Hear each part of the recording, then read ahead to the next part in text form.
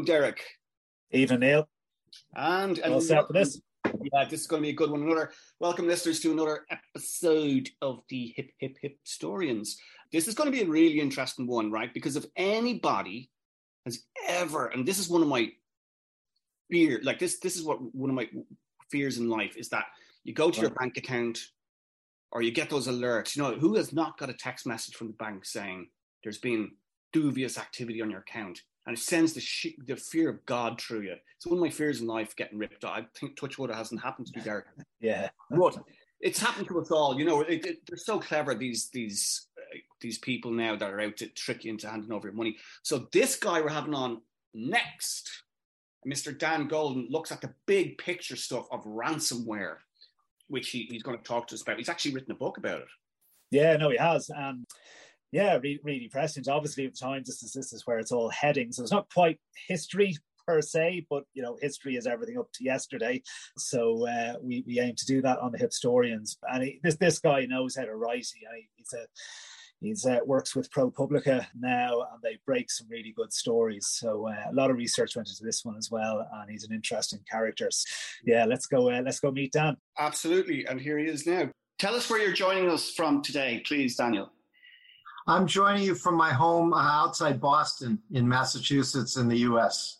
Always wanted to visit. It's always been on my list. Great Irish connections with Boston, obviously. Definitely, yeah. And it's a very, very nice city to visit. I'd recommend, if you're coming this year, come soon before it gets too cold. Oh, yeah, you get proper winters up there in Boston. Yeah, definitely. Well, you have a lovely fall, what we call autumn, with the leaves and everything. Yeah, it's a big tourist attraction. Yeah, we do this. Yeah, this is a very nice time to be here, and the trees are changing. It's nice to take a drive up to New Hampshire or Vermont. Yeah, I'm sure it's beautiful. Look at the leaves. It's very beautiful. Yeah. Right. Well, Derek, that's next on our list then. Adding on to our ever-expanding list of places to visit from the interesting people that we're talking to on the Hipstorians. Now, while we're kind of, history nerds or whatever you want to call us, Dan, what your book is a little bit different. What attracted our attention to your book? It's not history per se, but I suppose it has its roots in historical notions. And basically, just for people who are joining us, Dan's written this book. It would appeal and apply to every single person out there, anybody who's online. Isn't that right, Daniel? In terms of, you've written the macro picture of ransomware against big corporations and governments, but on a micro level, who doesn't or who hasn't an online banking account that at some stage you got a scary text or an email saying your account has been compromised, please click on this link. You click on the link and all your money is gone, right? So this sort of topic, while you're on the big picture stuff, Daniel, it does have a very personal effect on people. Would I be right in saying that? Absolutely. And I have a co-author, Renee Dudley, and what our book is about is, more broadly speaking, is the growth of ransomware, which is one of the most pervasive cybercrimes and has affected millions of people, as you say, as well as businesses and hospitals and schools and government agencies. And essentially what happens is it's a combination of hacking and sort of intelligence cryptography, right? So the gangs hack into your computer, and once they get in there, they put in software that essentially freezes your files. It changes, it encodes them, encrypts them so that you can't access your files. And then you open your computer and it says, there's a ransom note there saying you can't access your files. If you want to get them back, send X number of dollars in Bitcoin to us. And when we started researching this book 4, 5, 6 years ago, the amounts demanded were usually in the hundreds of dollars. Now it's, hundreds of thousands or even millions of dollars. It's become more common. The demands have gotten bigger, and the cryptography and the computer technology has become much more sophisticated that they're using. Right. This is really scary stuff. Like, you go into, like, in 2017, this was the WannaCry ransomware worm. Can you just tell us a little bit about that? Just to give an example of on the macro level, on the big picture stuff, what happened there? Yeah, my memory is that, and correct me if I'm wrong, but I think that one was an attack on the health services in Great Britain, if I recall. And it wasn't quite strictly ransomware, but it was kind of a forerunner a bit of a variant of it. And then since then, there have been many big attacks. The most recent, really high profile one of them was the attack on the Colonial Pipeline in the U.S., which shut down something like, half of the gas stations in the Southeast and, eliminated 45% of the fuel to the American East Coast was shut off. And Colonial ended up having to pay the ransom in order to be reactivate the pipeline. That's frightening. Something that happened there, Nia, is I noticed in the news in Costa Rica, and that was this year, where there was a ransomware attack on the government, and they were actually encouraging the population to rise up and overthrow the government if the ransom wasn't paid. So we're getting into a political aspect when you start going in that road. Yeah, and another recent thing they've done in the last couple of years is that they'll say, your files are now encoded, and they'll attack, say, a school or a hospital or something. And then they'll say, if you don't pay the ransom, we're going to take we've also stolen all the patient information or all the student information, and we're going to make it public online. And you can, and they'll tell you that they've made good on these threats a number of times, and they've posted leaked information. So when they go in there, before they encode the files, they steal the information in there. And so that's like, one of the benefits of that is if you can't, even if you figure out how to get your files revived without paying the ransom, that doesn't do you any good because the files are still going to be leaked and published. My gosh, just terrifying stuff. Here in Ireland, you just mentioned about the attack on hospitals, healthcare systems in a previous ransomware attack. Daniel, just in May 2021, we had one of the biggest, certainly one of the most publicly, what brought into the public conscience here in Ireland was an attack on our health service executive, the HSE, which is looks after all our hospitals and whatnot. And it was cyber criminals. They're linked to a Russian hacking group called Conti, C-O-N-T-I. Now, what they did was they demanded, this probably all makes sense to you, a ransom for non-publication of stolen data and for digital decryption keys to unlock the systems, right? The government at the time said absolutely no ransom would be paid. And then 6 days after the attack, which it spun out, like you said, they threatened to put on people's patients' records online. It basically closed down the health services. As far as I remember, isn't that right, Derek? There was like serious stuff, like people's operations were cancelled. It completely. That was immediate shutdown, yeah. Immediate shutdown. It was one, and as I said, it really brought into public consciousness here in Ireland, a relatively small country in comparison, but it crippled the health service. Now, 6 days after that attack, the hackers released a decryption key which helped in the recovery process. That's all we know. So was there a ransom paid? I don't know the upshot of that. I don't know if any information has come out about that. But as it stands, the official record appears to be that no ransom would be paid. But mysteriously, 6 days after the attack, they gave us back this decryption key. Well, we don't have a specific army unit or wing, I think, that deals with all that stuff. So I would suspect heavily some money did change hands. Yeah, it could be. I mean, often we don't know what happens. Often it's not reported if the ransom is paid. In the U.S., the FBI officially discourages it, but unofficially, I mean, ransoms often have to be paid if something, lives are at stake. If it's a hospital or some important service, they can't afford not to have their files. I should probably, and Conti is interesting. It's, as you say, it's Russian, and it appears to have some connections to the Russian regime. When Russia first invaded Ukraine, Conti put out a tweet endorsing the invasion, and it's got connections to Ryuk, which was another big Russian ransomware strain, and and they operate out of Moscow offices that are seem to have connections to the government. So it's been quite a powerful gang. The other thing I want to mention, just in terms of our book, the Ransomware Hunting Team. We tell the story of this group of people that formed around the world, including a couple in Great Britain in 2016. And what they do is they're brilliant technical people and cryptographers, and they can sometimes go into the network and find the key to unlock the files so that you don't have to pay the ransom. and they've saved some, millions of people and organizations from paying some billions of dollars in ransom. And they're much more effective than most government law enforcement agencies. But they do it all for free. It's a private group of people who, in their daily lives, are not even necessarily that successful or wealthy, but they see themselves as kind of ransomware superheroes. Wow. So we tell their story, and they're one of the few effective recourses for people who get hit by ransomware. Incredible. And how did you meet or gain the trust of these people, Daniel, to tell their story? Well, what happened was my day job is as an editor at ProPublica, which is an investigative media outlet in the U.S. And I was the tech editor, among other things, and a reporter working for me who was Renee. We agreed she'd do a series on ransomware, and she came across one of these guys on the team, first just as a source because he knew a lot about it.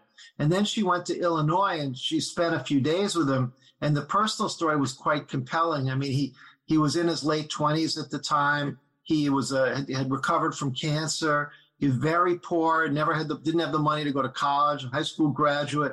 He was working for very low wages as a kind of geek squad type at a place called Nerds on Call. And yet at night, he was cracking all this ransomware and saving all these people. And, Renee called me from the airport and said, we should profile this guy. We shouldn't just use him as a source. And so she wrote a profile about him. And then gradually through him, he was one of the members of the ransomware hunting team, which is about a dozen people around the world in 7 or 8 countries. We got to know them all. And most of them anyway, and, spent hours and hours on Zoom calls with all of them. And the book tells their story. Yeah, it's a credible story. And just for our listeners who may not have picked up the book yet, but I highly recommend that you do because it's such a gripping tale. Do they see themselves as these superheroes, as you call them?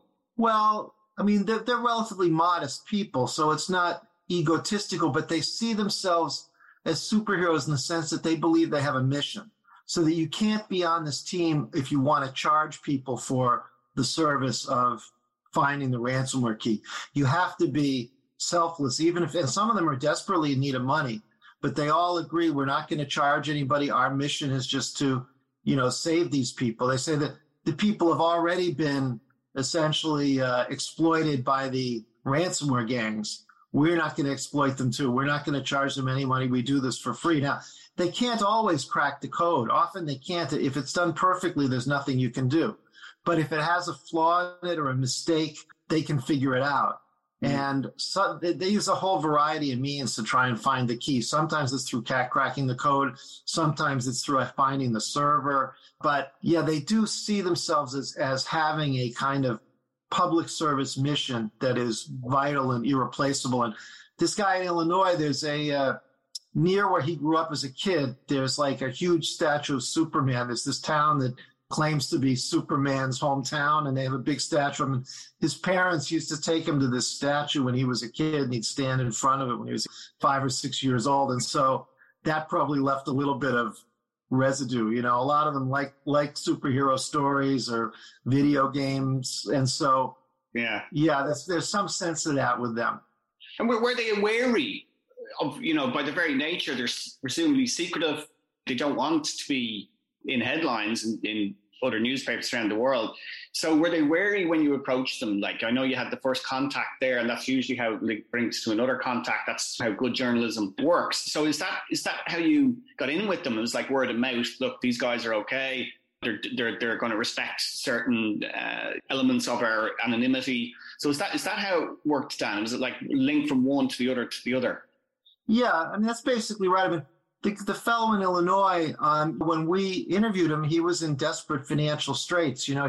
His car had been repossessed. His house was possibly going to be taken away from him. And, I think the publicity helped. He ended up getting a better, higher paying job and stuff. So he was grateful, and he recommended us to the others. Now, some of them use aliases. And so, and they have other ways of protecting themselves. And we're not going to put their street address in the book, that kind of thing. So we're mindful that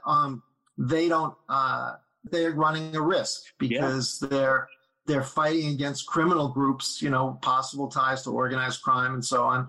And so, we're careful about not betraying anything they don't want us to tell. And but at the same time, we retain our journalistic objectivity about it. I mean, we point out some of the flaws and paradoxes of their work. So, for example, one of the interesting issues is, let's say that they find somebody, there's a big ransomware gang like Conti or another, that they start attacking people and wreaking havoc. The ransomware hunting team then figures out what the flaw is in the coding, and they help the victims, and the victims stop paying because they can recover their files anyway. Well, sooner or later, the ransomware gang is going to notice that, and they're going to realize they have a flaw, and in many cases, they're going to fix it. So the ransomware hunting team, in the short run, it helps people recover their files, and it's a wonderful public service. But in some ways, in the long run, they're kind of beta testers for the ransomware gangs, because they show them where the mistakes are in their code. That's not their goal. And they try and keep it secret as long as possible that they found a flaw and what the flaw is. But ransomware, when the gangs realize the money's not coming in, they realize, hey, maybe we have a mistake. Maybe the hunting team has found it, and they'll go back over it. And sometimes they end up improving their code. So we make a balanced assessment of their role in dealing with cybercrime, but we are concerned about their privacy. Absolutely. Yeah, it makes sense. Have any of them ever been directly threatened, or had their security compromised? There's one of them who's actually in London. His name is Fabian Wosar, and he engages in a lot of banter online with the gangs, because, in a certain way, they have a lot in common. They're all hackers, right? Yeah. So, they're good hackers. But he grew up in Germany, and he was living there, and he had people following him, and he was worried that he was on some kind of hit list, and he moved to England. And there have been some not so subtle threats in the banter that comes from the ransomware gangs. So he's probably the most visible of the team members. He's been interviewed before and stuff, and he's also, like I say, he feels himself to be in the most danger of any of them. And so there have been some seeming threats there. Right on. So, obviously, the big bad bully in the room appears to be Russia, but that's not the beginning and end of the story, is it? In terms of just labeling them Russian, that would be too generalized and too generic. Yeah, that would definitely be an oversimplification. I mean, there are ransomware gangs in many countries, right? So some of the attacks have originated from North Korea, some from the Middle East, some from Eastern Europe.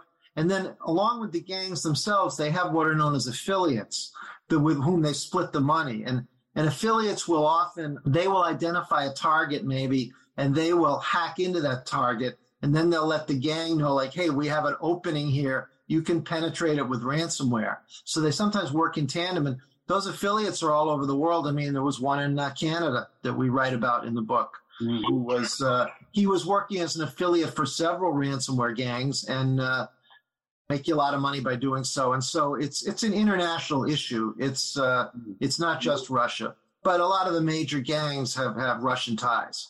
And certainly, we mentioned earlier at the start of this chat that with the invasion of Ukraine, presumably, and even since the book has come out, we're going to see a lot more of this in the news.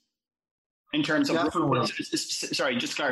specifically in terms of Russian involvement. I mean, the battle that's going on the ground in Ukraine, but there's a whole war being waged behind the scenes that we're probably not even barely getting a glimpse into right now. It's a complicated, evolving situation. I mean, there have been reports of more cyber attacks because of the war, and obviously some of those would be ransomware attacks. Now, at the same time, it might be a victim in the West might be less inclined to pay because Russia's under all kinds of sanctions, and so paying a ransom to a Russian gang might be more problematic for, say, an American business than it would have been 2 years ago. So I think that it's on the one hand, there's an incentive there to have more ransomware because Russia sees this as a way to attack the West. On the other hand, for the gangs themselves, how they collect the money may be a little more problematic. So that's kind of where it stands. But every day we get some different bit of news, and the picture changes a little.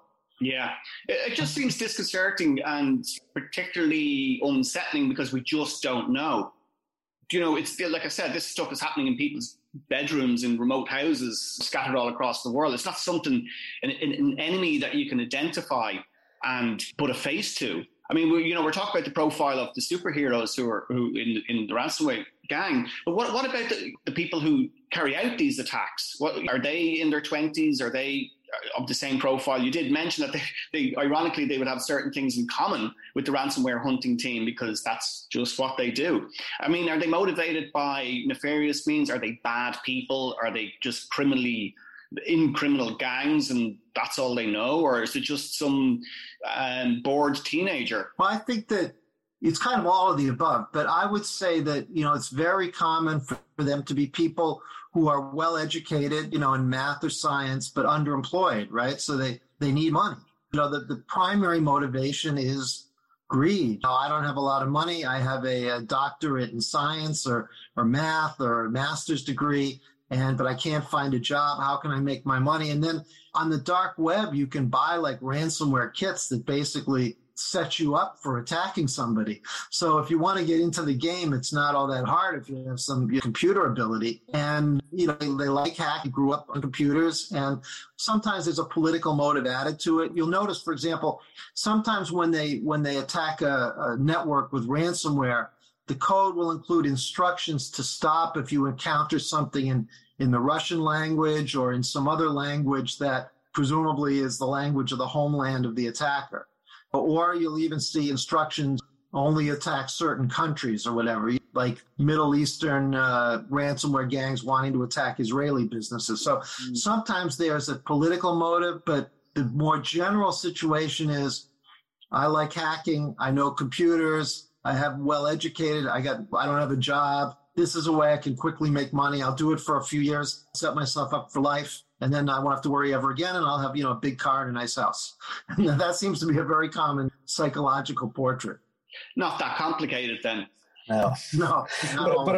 But I could see though, there's an obvious military advantage to the whole thing, and I couldn't imagine, if the States was going out perpetrating the same crimes, like the government would be going out looking for these hackers to go and give them good employment, pay them well, and it was, it's a good cover for nation states to say, well, no, this has nothing to do with us. These are these random hacker dudes. They're just going out causing mischief. Where really it's tactical strike, and if you shut down somebody's health service, that's, depending on the size of the country and whatnot, okay, we got over it okay, possibly because it happened during COVID and there was very little other than COVID going on in hospitals. But if if we had the same ransomware attack today, you're going to cause utter chaos. And I can certainly see on both sides, the good guys, the bad guys, obviously having to do battle now in a military sense through the internet. Yeah, it's complicated. Like if you take Russia, there was a period before the Ukraine war where the Russians were trying to sort of have a little closer cooperation with the U.S. in that maybe because they wanted the U.S. to look the other way when they were going to invade Ukraine in a few months. So this would have been probably mid to late of last year, right before the war. And so there were a number of summits, and there were big attacks on the U.S. from these Russian gangs, shutting down the pipeline and so on. So there was a number of summit meetings and those kind of things between the Biden administration and the Russian government, pressing the Russian government to, hey, can you do something about these ransomware gangs? And they seem to have made a few token arrests. They told a few people to stop, and so on. And then the international diplomacy changed, and, Russia invaded Ukraine, and they no longer cared what the U.S. was worried about ransomware attacks. And so I think those cases kind of got deep sixed, and the ransomware gangs got back in business. And so there's kind of clearly a relationship there, but it's kind of a loose relationship where Russia can disown them when it wants or arrest them when it wants and then put them back in favor when it wants. It's an authoritarian government. So their relations with the gang seem to kind of blow hot and cold depending on how they feel about international politics. Right on. And there's no perceived end here Dan, is there's no winning, like where the cyber war, the ransomware gangs will be defeated, right? There's like, it'll constantly evolve. I think that's right. I mean, because like I said, they can keep improving their code. And if the code is perfect, there's very little that can be done about it. Now, I think it will keep evolving, and they keep coming up with these new strategies like leaking the data and, and so on. So it's, for the cyber criminals, it's a good model, right? Like if you compare it to the old identity theft approach, okay, you just go in and all you do is steal data, and then you steal somebody's credit card number. Well, you still need to find somebody to buy that information. Just because you've stolen it, you haven't made money off it. It's a two-step process, right? I steal this guy's credit information, and then I try and sell it to somebody on the black market. The ransomware is one-stop shop. You get into the computer, you do things to the computer, and the very act of that is what makes you the money. So it's a much more efficient and quick-paying crime than the typical cyber crime, and it's easy to do. And then it's very difficult to enforce against, because a lot of the countries that it originates from, the U.S. doesn't necessarily have extradition treaties with. So how are you going to catch these people? They're in some foreign country, unless they decide to vacation in Ireland or England or France or somewhere we have an extradition treaty with. You're not going to be able to arrest them. Yeah. And so it's very difficult to stop. And then you have the whole other problem, which is that law enforcement in general, code cracking and technical expertise is not what places like the FBI do best, right? They're good at organized crime. They're not bad maybe on terrorism. But I mean, they're not really, they don't have the great tech expertise. They're not focused toward that. A lot of these organizations, they require you to be able to run 5 miles and shoot a gun and stuff. And there's an awful lot of tech nerds who are brilliant code breakers, but they don't want to carry a gun and they don't want to run 5 miles. They have no interest in joining the FBI. So our law enforcement organizations are at a big disadvantage. And that's why these private groups like the ransomware hunting team are actually more effective, because this is what they know how to do, right? They know how to crack code and find keys. And so one of the problems has been the FBI doesn't really like to listen to outside researchers. They're the best. They consider themselves the best. Why would we talk to these nerds? So until recently, until the Colonial Pipeline attack, the FBI was like, we don't have to deal with you guys. And so it's been something that it's really like grown heavily. And then there's a lot of business interests that you might argue have an interest in ransomware continuing. For example, insurance companies. So, they sell ransomware insurance, right? So if you get hit by ransomware, the insurance company pays out, but if you don't, they'll make money off the insurance premium. Insurance companies know how to price these things so that they're going to make money off the insurance. So if there's no ransomware, there's no ransomware insurance. And there's a variety of sort of associated industries that have sprung up that are part of the kind of ransomware industrial complex at this point. Mm-hmm.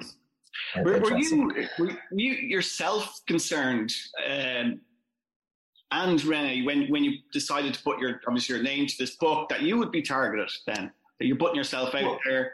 Did you take any particular precautions then? Yeah, we did. We were concerned, and we took precautions regarding our computer security and things like that. We tightened our computer security. We're using our real names and stuff. I don't anticipate huge problems, but we did try and take precautions to more concerned about backing up files, more concerned about two-factor, authentication, and we made sure we took the precautions that normally are helpful. And were you aware then after the book came out that yourself and René then became under the spotlight within this hidden community of the ransom gangs and the ransom superheroes who were taking them down? Did you become a source of banter amongst them then? Are you aware? Like, I don't think the gangs have been bantering about us. Now, we did interview some of the hackers, online and so on. So we do have their voice in the book, and we have a lot of email exchanges and online exchanges and so on that they've had with the team members or with their victims, and so we give a lot of feel for them and who they are and their voices. But that's right. So far, we're not really bantering with them directly. I don't know if once the book comes out that would happen, but I'm not Yeah. So some of these guys, so, obviously with those conversations that you're having, and say, do you know exactly who they are? Like, just for instance, they were living a couple of blocks away from you and you reported them to the local police department in Boston. You have a name and address type of thing. Is that how far the hunting team can go once they crack the code? Well, I mean, in general, they only know the people through their online handles, right? So, which is probably not their actual name and so on. But there was one guy on the team we write about who made it his mission to kind of find who the actual people were. And in a number of cases, he had success. And he referred people to the relevant law enforcement organization for prosecution. I mean, that guy was kind of like personally angry and offended that these crimes were being committed, and he wanted to actually get the criminals. In general, I mean, the hunting team is more concerned with helping the victims recover, right? And it's not, but this one guy on the team, we write about him, he really tried to go after them. But in general, it's the job of the police organization to try and identify the actual person, which occasionally they do, often they don't. And it's more the team's job to save the victim and to rescue the victim. That's their main priority. There's a review here from New York Times, Doug Stanton. He says, what Michael Lewis did for baseball in Moneyball, Dudley and Golden do brilliantly for the world of ransomware and hackers. Right? So you've written it in such a way. Compliment. Yeah. Oh, yeah, absolutely. I think what the achievement is as a writer myself is that you're dealing with a lot of tech-heavy jargon, a lot, a subject that people wouldn't necessarily know a whole lot about, apart from what they read occasionally in the newspaper, or indeed they get a scary email, as I mentioned earlier, or text themselves that they can relate to, but they don't really. Myself and Derek dipped into this. It's great, but it reads like a thriller. That's like one of the best accomplishments when you wade into a very specific subject, yet make it almost like this gentleman says, like it's cinematic. You can see this on the big screen. Is that something you might hope for the book, Dan, going forward? Yeah, we certainly would love to see it on TV or in the movies. That would be great. Yeah. And we tried very hard to make it very readable. And and the fact is, I'm no tech expert, and Renee knows more than me, but she really isn't either. And the hardest part of doing this book for us was making sure whatever tech we have in there, we got right. So, so because it's because this, and then to boil it down so it's easily accessible for the reader, but it's funny. We scattered when we originally wrote it. We scattered bits of explanation of cryptography and how ransomware works and stuff through the book. And then our editor said, no, you need one section to put it all in.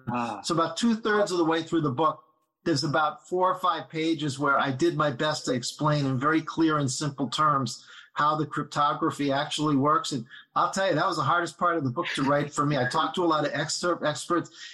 What is the difference between symmetric encryption and asymmetric encryption? And like, oh my God.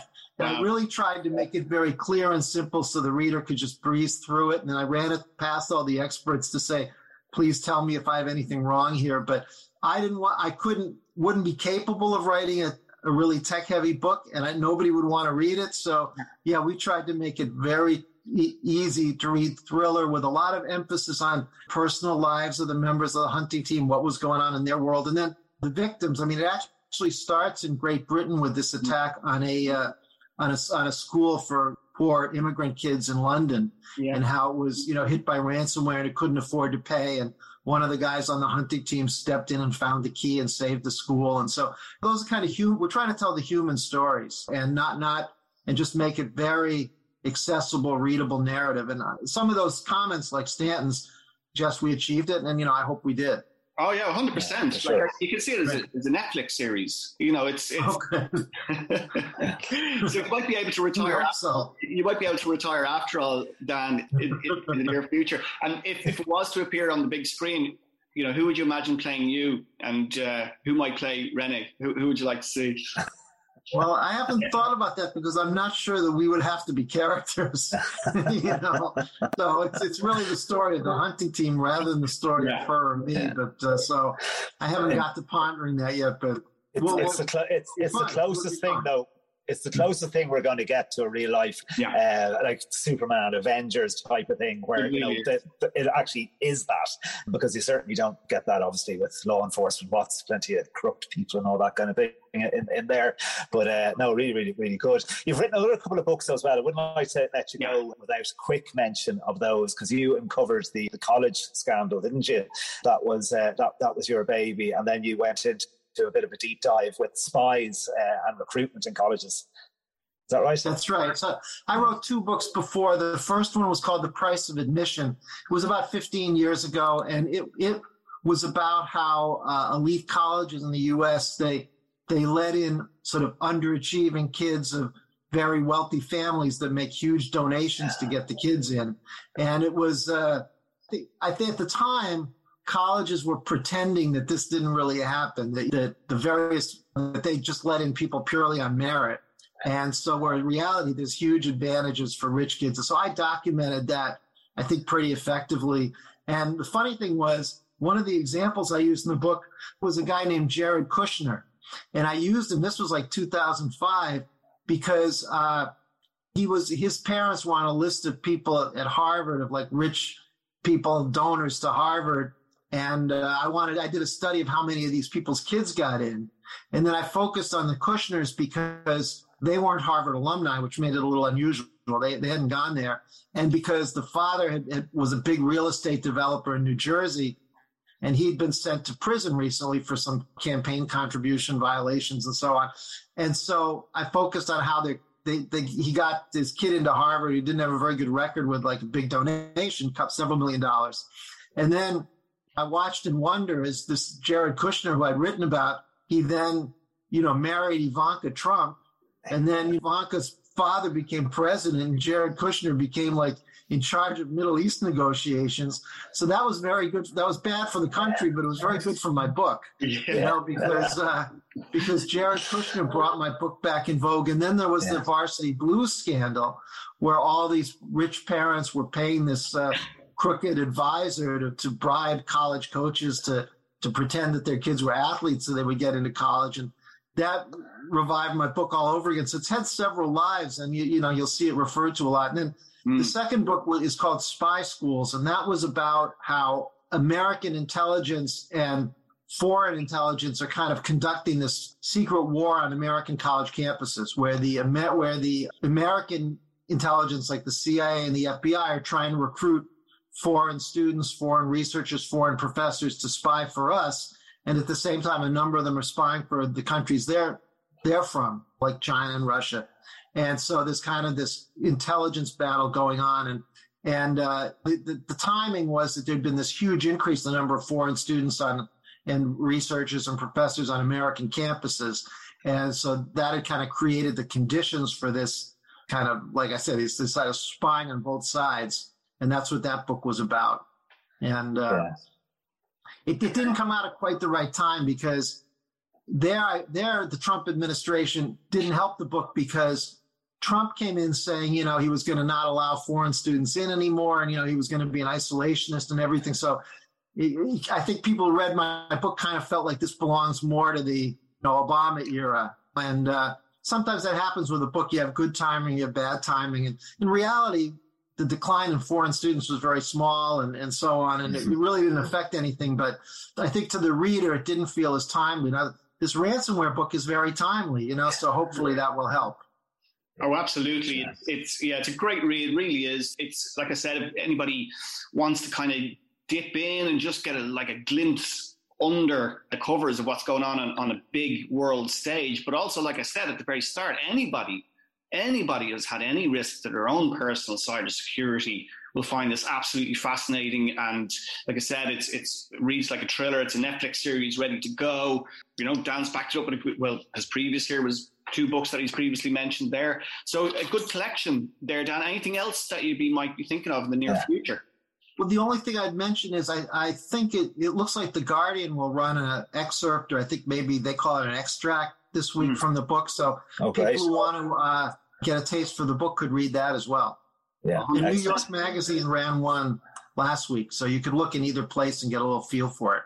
But for absolutely, we'll mention that. But anybody, the ransomware hunting team, a band of misfits in probable crusade to save the world from cybercrime. It's a great title as well. That just Thank you. comes straight in by Renee Dudley, and the very, very generous Daniel Golden, who joined us here this afternoon from what looks like a sunny Boston before the winter kicks in. I just want to say thank you for your time, Daniel. Thank you so much. It was really fascinating stuff. It's obviously a weighty subject, but you've told it in such a way that it's almost entertaining, for want of a better word. But again, thank you for your time this afternoon, Daniel. And outside the interview, we'll keep you posted as to when we upload.